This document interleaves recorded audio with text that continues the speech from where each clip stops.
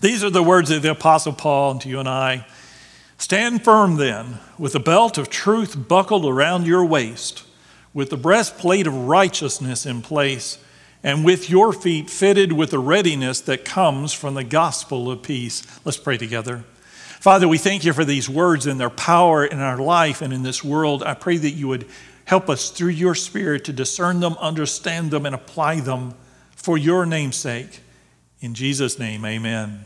You may be seated.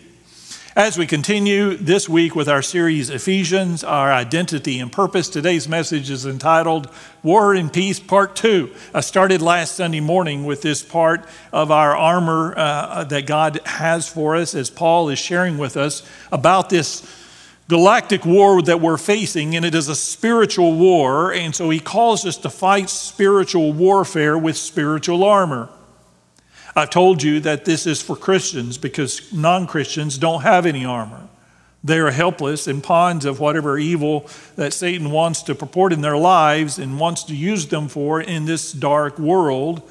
But for believers in Christ, God doesn't call us to be battered around by Satan.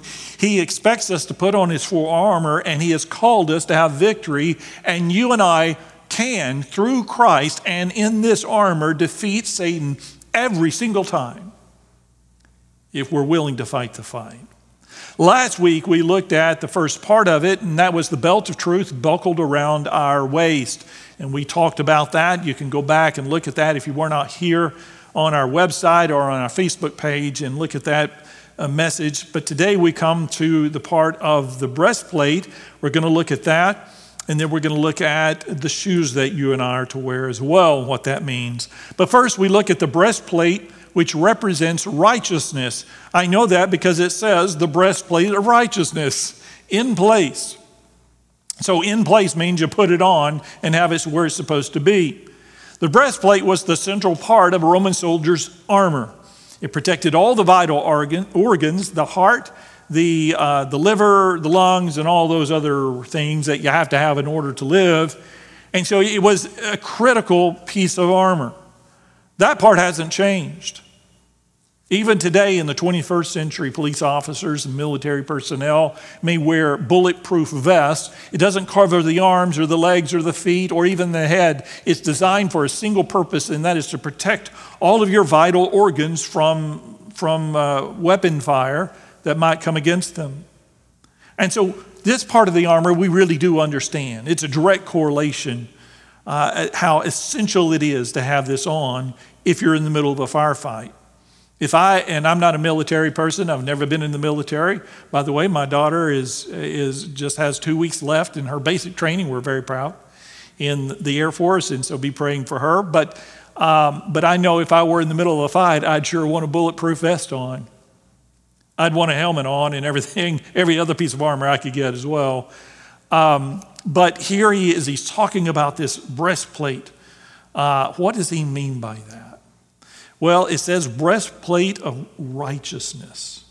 What does that mean? Are you righteous? Do you feel righteous? Do you know people who you think are really righteous? You might be surprised. To be righteous, and this is not intended to be difficult theologically, to be righteous simply means to do what is right in God's eyes. To be righteous is to do what is right in God's eyes. Not the world's eyes or our eyes, but in God's eyes. That is, he's the standard of right or wrong. It means right standing before God. It isn't being right in the eyes of other people, but right with God. And literally, I'm going to go to Psalm 23 here. This is great theology in Psalm 23. So many good lessons. Righteousness simply means right path. David wrote Psalms from the perspective of a sheep. We had 2 services here at First Baptist Church this week, 2 funerals for wonderful people who passed away and went to be with their Savior in heaven, Brother Elam and Miss Nell Strickland. What a wonderful lady she was, and what a great guy Dennis was as well, and they will definitely be missed. But when I preached funerals at the graveside, I almost always share Psalm 23. It's a powerful psalm, and it talks about walking through those valley of dark shadows, the valley of the shadow of death. So I think that's why it's so popular at funerals. But here David is talking about going down the right path. And I always say David knew what it meant to be on the right path. He began his life as a young boy. He was a shepherd, and throughout his teenage years before he became king, he was a shepherd. That is, he had a flock of sheep. The Bible tells us that he defended those sheep against the bear and the lion. And so two of the most ferocious animals you can go up against, and he was fearless in that. If I walked out the back door this morning and immediately stumbled onto a lion, I don't know what would happen, but there would be running and screaming involved, and I would get back in the building as quickly as I could. I go outside and there's a yellow jacket, and I run like a scared girl. I don't like yellow jackets at all. I can imagine a lion. But David faced them, and he faced them fearlessly. When he went up against Goliath, there was no fear. It was almost a spiritual arrogance. It was an audacity, a boldness that he had. He was stunned and amazed, even as a young boy, as to why his brothers and King Saul and all of these soldiers are just standing there watching this Philistine giant. It didn't bother him one bit that Goliath was a giant. Remember what he said? Who is this uncircumcised fellow? Who is this ungodly man that he should defy the armies of the living God? He had no fear at all, because he knew God was with him. And so this breastplate of righteousness, what does that mean? In Psalm 23, he says this. In verse 3, David, speaking from the perspective of the sheep, he says, he guides me in paths of righteousness for his name's sake. Here's what David's saying. As a sheep, God, the shepherd, leads us down the right path. Literally, it's what he's saying. Now, as a shepherd, he knew that his job as a shepherd was to lead the sheep down the right path. It was never to lead them down the wrong path. You don't need a shepherd for that. The sheep already knew how to take the wrong path. For you and me, we don't need a shepherd, a government, or anybody else telling us how to go down the wrong path. Trust me, we already know how to do that just fine. What we need is a shepherd that teaches us how to go down the right path, that leads us down paths of rightness. And then for his name's sake, it mentions. In Israel, during the time of Christ, there was a pandemic of false righteousness. We refer to it as being self-righteous. You hear that term? So how do you tell if somebody's righteous or self-righteous? How can you tell if we're being righteous or we're being self-righteous? I think that's an important question in life, because for Christ, it was one of the most significant barriers that he had to face among the religious leaders of the day, between real righteousness and false righteousness. It was a group of people we know of as the Pharisees, who were exposed by Jesus as having this phony, fake righteousness. So what made their righteousness fake? What made it pretend righteousness? Because certainly the Pharisees would have told you their righteousness was genuine, but Jesus exposed it as fake. They falsely believed that they were the ones who decided who was and who was not righteous. They are, again, as I've told you before, they are what I call assistant gardeners. In the analogy that Jesus gave, that God is the gardener, and Jesus says, I am the vine, you are the branches, and as branches, our job is to bear much good fruit. But they don't bear good fruit. They don't have to, because they are the assistant gardener. They're helping God with the judging. That's false righteousness. It drove Jesus crazy. It just really got to him, that phoniness. Their own righteousness was only skin deep. Now, they had an obsession about the righteousness of others because they already started with the assumption that they themselves were righteous. But their righteousness was only skin deep. In public, it was a matter of how they spoke, how they dressed, where they went, and who they spoke to. That was really important to them, those three things. A matter of how they spoke, Well, four things: how they spoke, how they dressed, where they went, and who they spoke to. Remember, Jesus did just the opposite. He spoke in a common language that everybody could understand. The Pharisees used this super righteous preacher type language. So they sounded really holy, and they prayed these prayers that were very flowery and very spiritual sounding, but Jesus saw right through it. They always dressed like a Pharisee. They were always dressed to kill with their certain Pharisee outfit that they wore. Jesus dressed just like everybody else. He knew that what you wear doesn't make you a good person or righteous at all. It doesn't make you unrighteous. And where they went. You know, Jesus went to places the Pharisees wouldn't be caught dead in. In fact, they confronted Jesus on that very thing. And who he spoke to. Jesus was willing to speak to tax collectors and prostitutes and people of ill repute, people that the Pharisees wouldn't have anything to do with. And they assumed that because Jesus was willing to spend time with them, that he was somehow dirtied because of it, or that he was fake or false because of it. But it was their own righteousness that was pretend. Jesus referred to them in the Bible as blind guides, whitewashed tombs, serpents. He called them a generation of vipers and hypocrites. They were pretenders for their own righteousness and judges for the righteousness of others, especially Jesus. Now, this is hard to imagine. They looked at Jesus and they listened to what he taught. The same lessons that we have, the same words that we have that are in red letters in our New Testament, they heard those words. They showed up with the rest of the crowds. They listened to Jesus as he taught these perfect, brilliant, deep lessons. Every word he spoke was perfect. And yet after hearing what Jesus had to say, they decided that he was not a righteous person, as if they were in a place to judge, that he was fake or false. And the reason, of course, it was because he was challenging their authority. I want you to know that our world is full of falsely righteous people. And it's easy to get lost in that because everybody thinks that they're righteous. I don't see anybody on TV and the news shouting, you know, I'm unrighteous. No.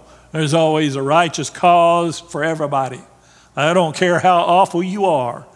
Our prisons are full of murderers who feel that they are righteous. Everybody is righteous in our world, in their minds. And so it's important that we understand what is real righteous and what is false righteousness. It is true that we as believers should use discernment that God gives us to determine what is true, what is noble, what is genuine, and what is of God and what is of not. There's clearly taught in the Bible that we should have discernment between what is genuine and what is not. However, there are many who call themselves Christians who do nothing but use this concept of righteousness to condemn others, and particularly other believers. I call them, as I've told you before, the cult of the Pharisee. Oh, it's very tempting to be in that cult because you're so righteous. They are on a perpetual witch hunt. Their torches are always lit, and they are always looking for someone to burn at the stake. They are rampant, listen to me, they are rampant on social media. And they are whitewashed tombs. They are vipers. Be careful. Be careful that you don't fall in with that group. Because by the way, you can look on social media. The only social media I have is Facebook, and I'm tempted to get off of that. If you look at my posts, and people ask me from time to time, you can look at all my posts over the years, and what you'll see is important, but what you won't see is also important. I don't preach on social media. It's not a theological forum. If you want to hear me preach, come to church. Amen. I'll be happy to preach at you. But I could every day, and I've got pastor friends, they just get on there and they're just going at it all the time. Everything's a sermon. But not just pastor friends. I know people, I've got friends that aren't even Christians. They don't believe in Christ at all. And they preach and preach and preach their gospel of whatever on there. Be careful, because everybody's righteous. We get to decide, apparently, whether we're righteous. And really, our perspective of reality is we are righteous, or at least we're more righteous than that guy or that group or those people or that nation. We always find somebody lower on the totem pole of righteousness, and then we slander them and condemn them. Be careful. Be wary of the cult of the Pharisee. It is a phony righteousness that's being offered you, and don't give way to that. And so I see that inside the church. I see posts and articles that are written online from people who are devout Christians, they claim. And all they do is slander and condemn other Christians. Any denomination that don't believe what their denomination believes, they should be on the chopping block. And it's easy for us to get caught up in that as well. Be careful of the cult of the Pharisee. But we see it not only in the church, we see a whole lot of righteousness going on outside the church as well. We have become a nation of protesters. Because we are the righteous one, we want to show and protest, not just causes, we protest people who don't believe what we believe. They line up to undermine, to demand change and to condemn those who disagree. Now, there's nothing inherently wrong with marches, as long as they're peaceful and productive. Our nation has been a place of freedom of speech and the freedom to assemble, and I support those rights.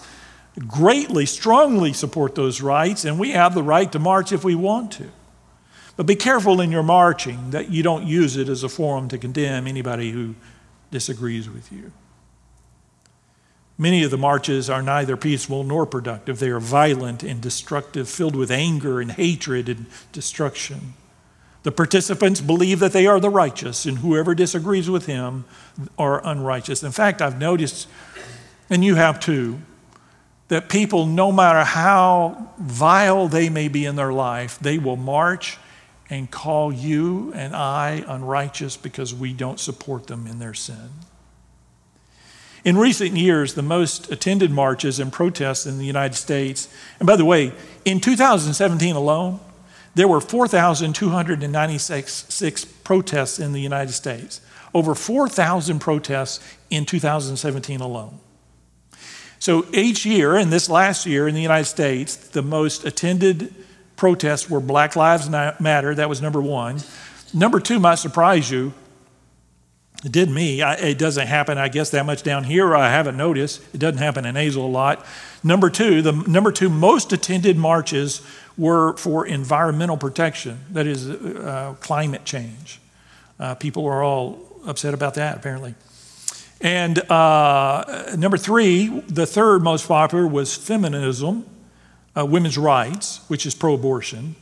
And immigrants' rights were number four. Gay and lesbian and transgender rights were number five. And then gun control. And then next was science. People march for science. I didn't even know. Again, we don't get a lot of science marches in Azle. But in the end, everybody is so righteous, whether atheists, godless, Baptist or Buddhist, selfish or immoral, we still convince ourselves that we, whoever the we is, we are righteous and our cause is righteous. And if you don't support my cause, you are unrighteous. Fake righteousness is rampant in our world. But listen to me this morning. You'll never change that. It's always been that way. Most of those Pharisees who condemned Jesus, he convinced a few of them, by the way, but most of them went to their grave thinking that they were super righteous.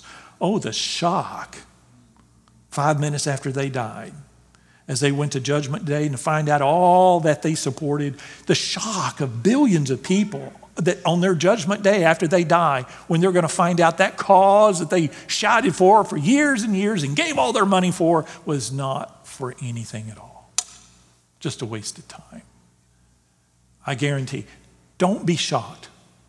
Do you want to be shocked on your judgment? I don't want to be shocked to find out what I'm fighting for is all a waste of time.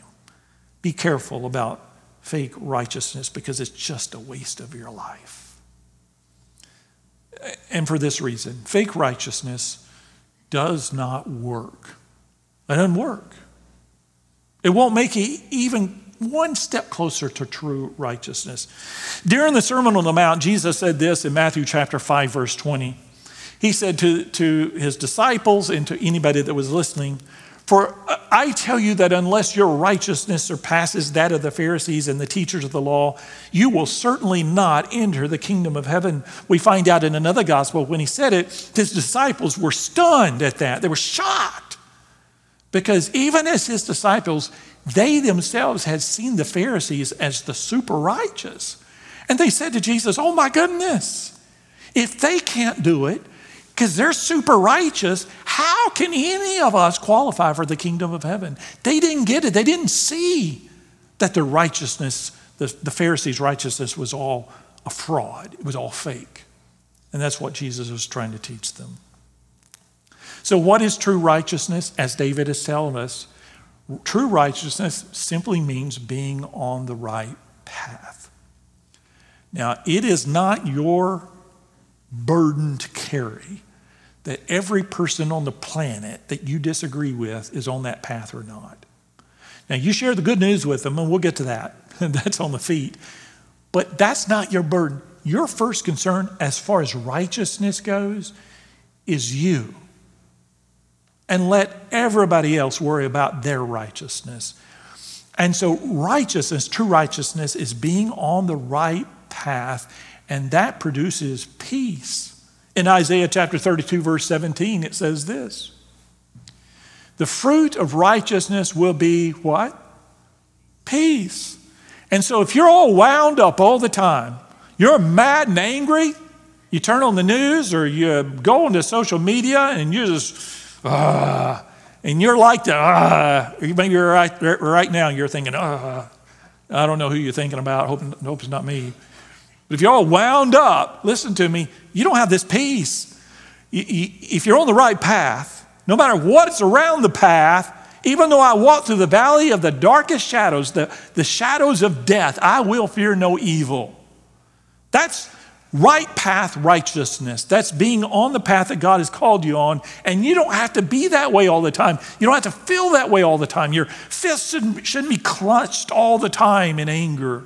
There should be peace even in the middle of the battle, and we'll get to that more in a minute. But being on the right path also greatly improves our prayer life. I always mention this when I talk about the armor of God. In James chapter 5, verse 16, it says this: "The prayer of a righteous man," or a righteous person, and not fake righteous, but really righteous person, that's somebody that's on the right path, is powerful and effective. The prayer of the righteous is powerful and effective. If you're on the path that God has placed you on in life, that you're supposed to be on in life, and you're obeying God and doing what He wants you to do, and you're on that path, God listens to you in your prayer life. There are billions of paths we all can all take. And you have billions of people on all kinds of paths, but there is one path, God's path, and God listens to those that are on that path more than all the other paths combined. You want your prayer answered? Be sure you're on the right path. So the breastplate of righteousness means your ability to protect yourself from evil, and it depends greatly on whether or not you're on the right path, God's path for you.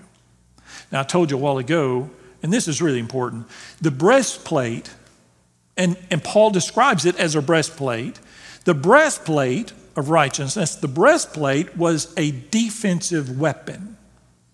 It was meant to defend you from the arrows or the bullets coming at you. Paul got that. That's the purpose of the breastplate. The breastplate is not an offensive weapon. You don't ever see somebody in the midst of a battle take off their breastplate and just start bashing people on the head with it. And Paul is very specific about why he describes the breastplate as righteousness, because it is a defensive weapon, not an offensive weapon. It's not the sword. That's an offensive weapon. The breastplate of righteousness is to protect you, not to use to beat everybody else up with. Are you on the right path? That path is a path of obedience to God. It's a path of submission to Him. On one occasion, the story is told that Napoleon Bonaparte ordered a bulletproof coat. When the workman had completed the task, he delivered this bulletproof coat to Napoleon himself. Napoleon immediately took that bulletproof coat that had been made by that craftsman, and he made the craftsman put it on. And as soon as the craftsman put it on, he fired 6 shots directly at that craftsman to see if it'd work. And sure enough, it worked. And so he congratulated the workman and sent him on his way. You can claim to have the breastplate of righteousness, that you can withstand any onslaught, but if it's not real, if it's just paper thin, you're in trouble on the battlefield of life. Next, we see the feet of readiness. The feet of readiness, and this is the only other one that we'll look at today. Ephesians chapter 6, verse 14. If we go back to our passage, Paul says, "Stand firm then with the belt of truth buckled around your waist, with the breastplate of righteousness in place, and with your feet fitted with the readiness that comes from the gospel of peace." Your feet fitted. My feet hurt right now. The shoes that I'm wearing, the dress shoes, are plastic. They were $15. I got them at Walmart. And you know, I've learned, not very wisely, I've learned that dress shoes at Walmart for $15 look just like $100 dress shoes. They look good. I like them. I don't have anybody go, "Ooh, Pastor, those are awful." They look good, but they're plastic. The difference is my feet are in pain because they're $15 plastic shoes. And if you buy shoes at Walmart, no offense, Walmart, your feet are probably going to hurt. Now, I tell you, as bad as my feet hurt right now, I wouldn't go jogging. Then I'd really be in pain. I'd call 911. Feet are important, are they not? Now, when you're young people, you don't know this, but your feet are important, and you're going to wake up in pain one day, and you're going to, "Hey, what's going on?" The bones in your feet are going to go in different directions, and oh my goodness. Feet are important in the Bible. They're mentioned nearly 400 times throughout the Bible. All kinds of story, from Mephibosheth, who was crippled in both feet in the Old Testament, all the way through the gospel and on. In Matthew chapter 28, when the women came to the tomb and Jesus appeared to them, they grabbed his feet. They bowed down before him and grabbed his feet. In Philippians chapter 2, it says every knee will bow and every tongue confess that Jesus Christ is Lord. In that great scene in heaven, as we are face down, what's going to be right in front of us are the feet of Jesus. Feet are important in the Bible. And so, when he talks about feet, he says the feet that are fitted, that means you need to put your shoes on, tie them up, with the readiness. Now, what does readiness mean? That's what he says, readiness. Well, it means to be grounded in the gospel. Actually, what he actually says is, and your feet fitted with the readiness that comes from the gospel. To be grounded in the gospel. It refers to the idea of steadiness. With this meaning, Paul says that we are to have our feet grounded firmly in the gospel of Jesus Christ. It's not just something that we do, tacked on as a footnote of our life, no pun intended, but as a basis for our life. Because if you're not sure about your salvation, you're not going to be able to defeat the enemy. And so it has to be there. It has to be the feet, your sure footing in a spiritually slippy world. So here's the irony to this passage. He speaks of peace here as well. Your feet fitted with the readiness that comes from the gospel of peace. Now, here's why it's ironic. Do you catch that? This whole passage, he's talking about going into war, fighting a battle against spiritual forces. And you're in the middle of this war, and you have peace. How is that possible? Because usually peace comes after the war. But here he says, even in the midst of fighting, you and I should be grounded in the gospel that brings peace. How can we have peace? It's an important question. We're in the midst of a fallen world, a time of war within ourselves and with others. How can we have peace?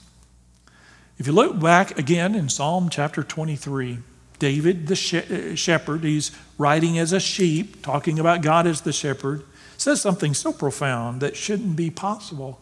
He says to God, you, speaking to God, you prepare a table before me in the presence of my enemies. I'm in the midst of battle. I don't care. I can sit down and have a meal. Doesn't matter. That's somebody who has peace because he knows God will protect him. David knew that kind of peace in the midst of battle. No anxiety, no fear, no problem. He just peace. And he says the gospel is that way. Are you ready?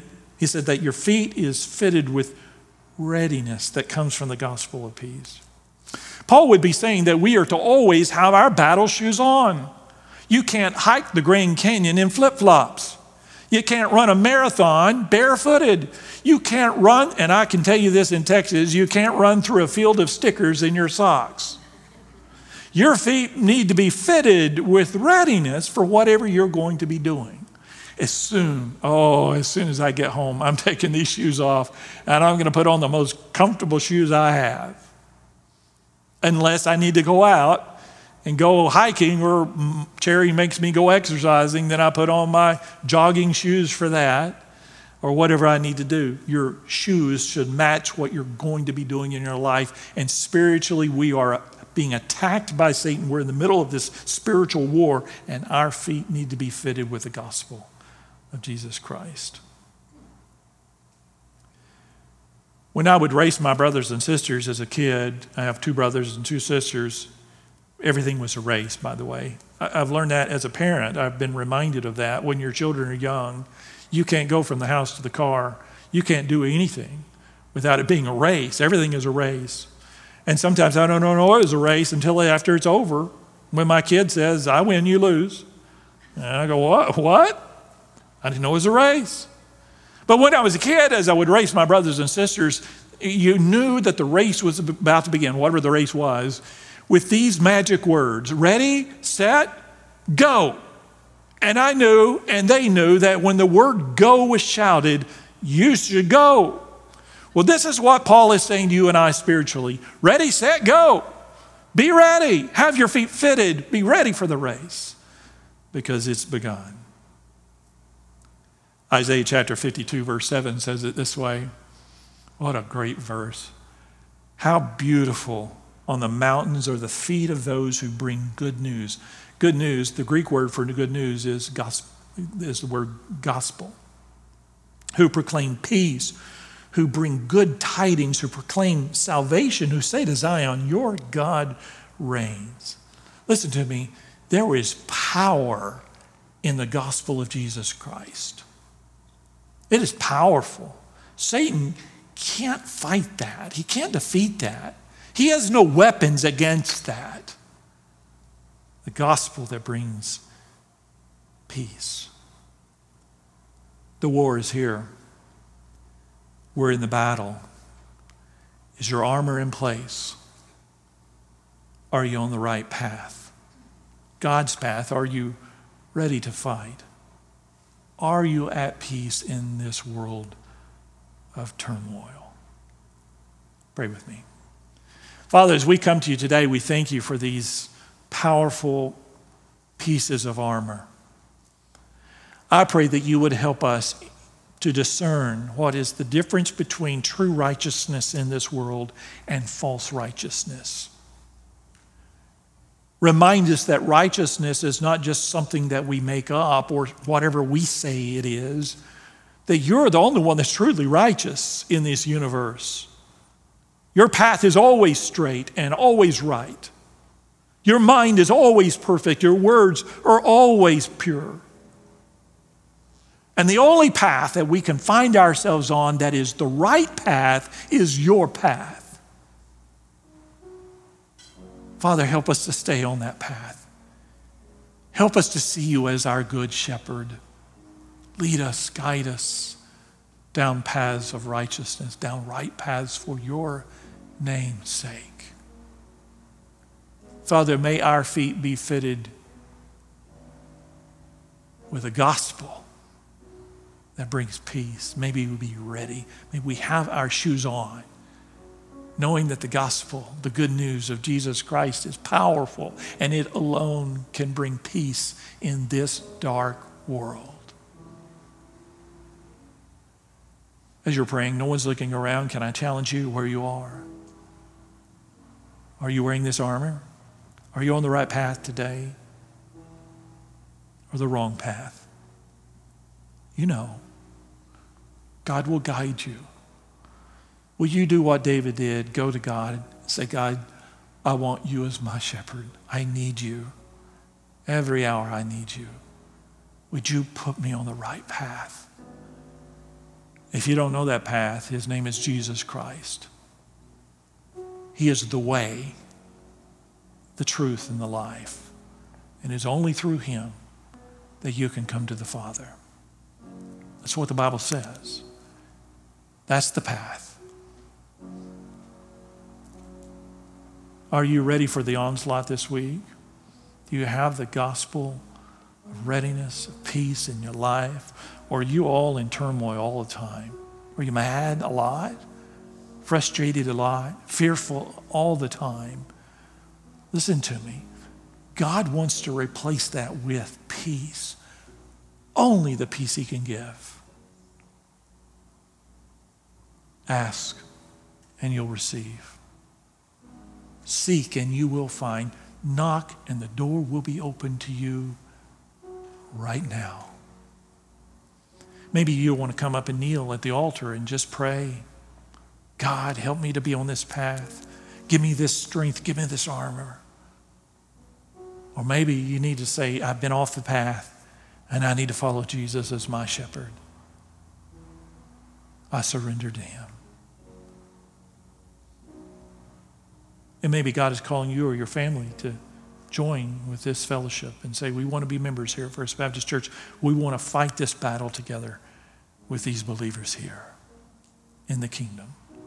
Or maybe you want to come and confess Jesus and say, Pastor, I want to be baptized. I want to surrender my life to Christ. If God is calling right now, this invitation is for you. No one's looking around. Would you stand? Everyone stand. All heads are bowed. All eyes are closed. As you pray right now, you can come.